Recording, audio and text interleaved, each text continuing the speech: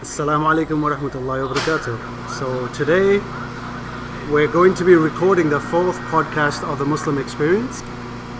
We are joined by Brother Rafiq.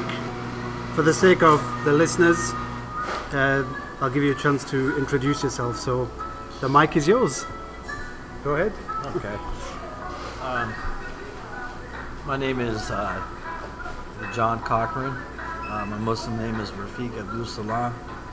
I'm born and raised in the United States.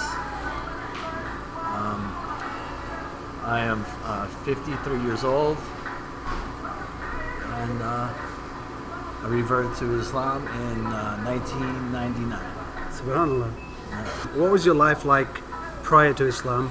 And let's talk about how the transition was. Okay. Prior to Islam, my life was an absolute mess, chaos. I joined the military when I was right out of high school. I did 4 years there. I came out. I wanted to get college money, so I went to school when I first got out. And once I did a few semesters, and then I really started to drink a lot, and I got introduced to cocaine.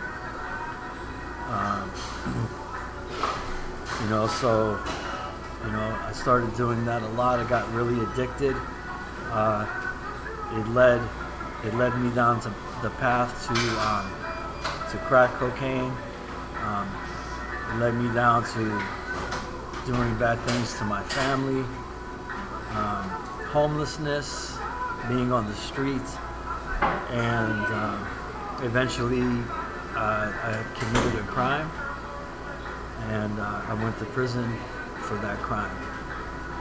And while I was away, I was really trying to find myself, in anything. I always believed in God. I always believed, no matter what, in God. And I know if it wasn't for God, I wouldn't be here talking to you at this point, because that's how bad and dangerous my life had become.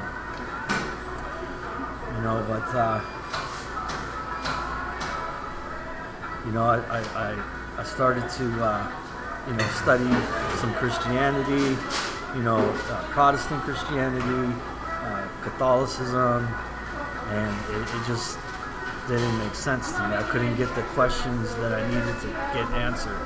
How come this is a mystery? Why is it there's three people? Why are you telling me that God is three people? When it clearly says in the Bible, the Lord your God is one God. Yeah. So, I had a dream, about reading the Quran. And so I woke up the next day and I went to a water fountain and to get a drink, and there was an English copy of the Quran on top of the water fountain. Wow. So, subhanAllah, I grabbed it and I started to read it.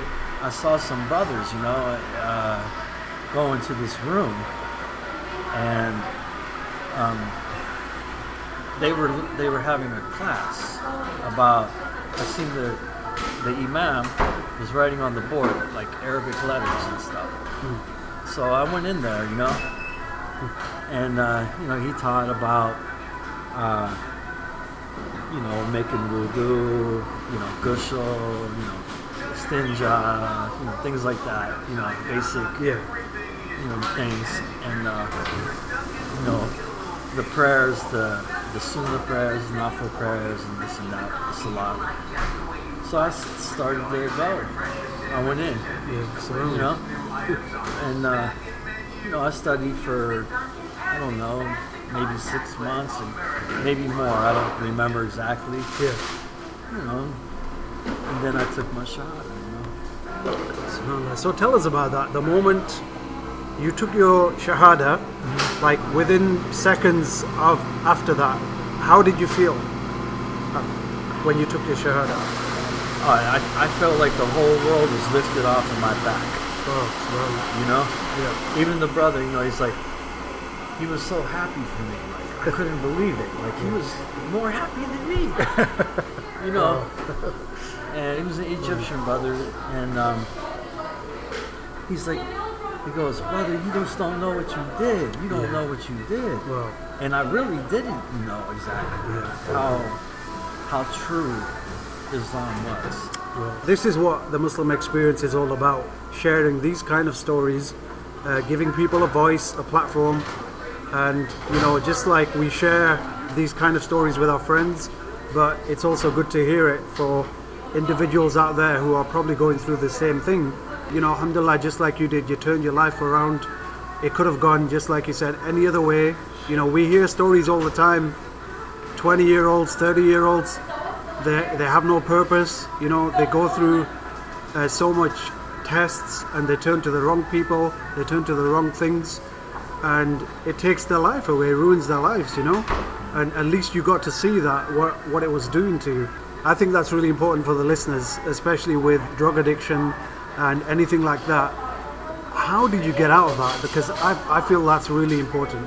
What was your pinnacle moment, your aha moment, where you thought enough is enough? Especially, when I'm sitting in jail, Yeah. I'm sitting there and I'm thinking, what did I do with my life? Yeah. What happened? How did I get this way? Yeah. That was like, the aha. I gotta do something. Yeah. And then, once I started to practice Islam, it's more than a religion. It had become a way of life for me. Yeah. And it told me, this is haram, this is halal, this is what you do. From everything, from cutting your fingernails to salah, to whatever, I had guidance. Allah had guided me, alhamdulillah. Alhamdulillah. But yeah, that's when I started to live life. Subhanallah. So I wanna ask you, out of the people around you, especially in that moment of your life, whether there were people you knew or didn't know, who would you say are the 3 most influential people in your life at that time, or right now as well, like influential? Who would you say really help you in that sense? But let's start with there, when you were in that moment. Yeah. When your life was changing, who was there for you? What kind of support? Well, there's no doubt my mother always supported me. Subhanallah. Alhamdulillah. No matter what I did. My father, he wanted to kill me so many times, but, my mother, she's always, always loved me no matter what I did. And, my mother is a Christian, but she was so happy that I was praying to God. She doesn't mind. Yeah. But, I have to say, the Imam that I started to go to classes, he taught me a lot. The brother really helped me. And one other guy, his name was Freddie. I don't know if I could say his names. When I say his name is Freddie Juhan. Is Farouk. Yeah. He was my brother, man, inside. Subhanallah. He helped me. We helped each other. Awesome. That's good. And how? I mean, I guess we touched on it already, but what was the impact like with the people around you? You mentioned your parents. What about friends or your close connections? How were they with the news of you mentioning that? Mm-hmm. How did they feel about my revert to Islam? My family, they didn't mind. Like I said, a lot of my family they believe in God, but they don't practice religion. Okay. My mother does. Yeah. My father does. But they were happy that when I first came home, I would go in the room and say my salat, my 5 prayers. Yeah.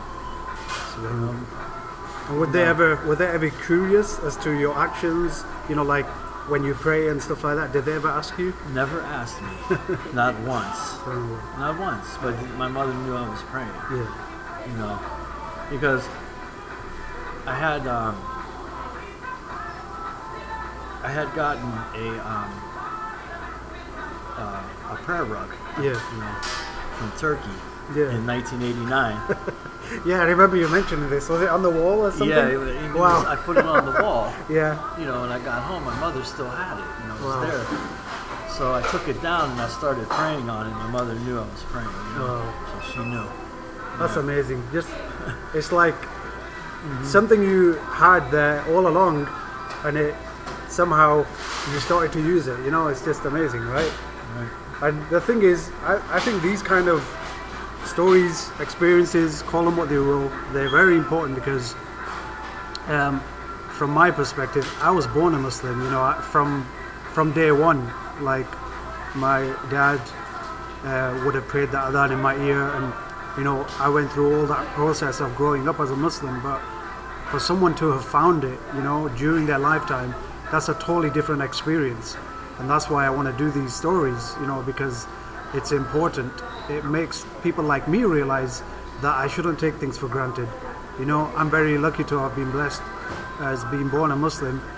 A lot of people out there are still looking for their journey into Islam. They're still on it, right? They've not discovered it yet. They're curious, they're asking questions. But alhamdulillah, Allah guided you, you know.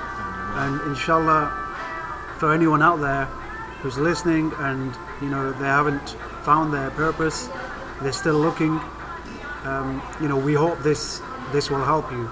It will give you that extra push that you may need perhaps to come into Islam, you know. So what else? Is there anything else you wanted to add? That's all. Are you good? Okay, cool, Yeah. man. Thank you very much. We'll come to a close. Assalamu alaikum wa rahmatullahi wa barakatuh.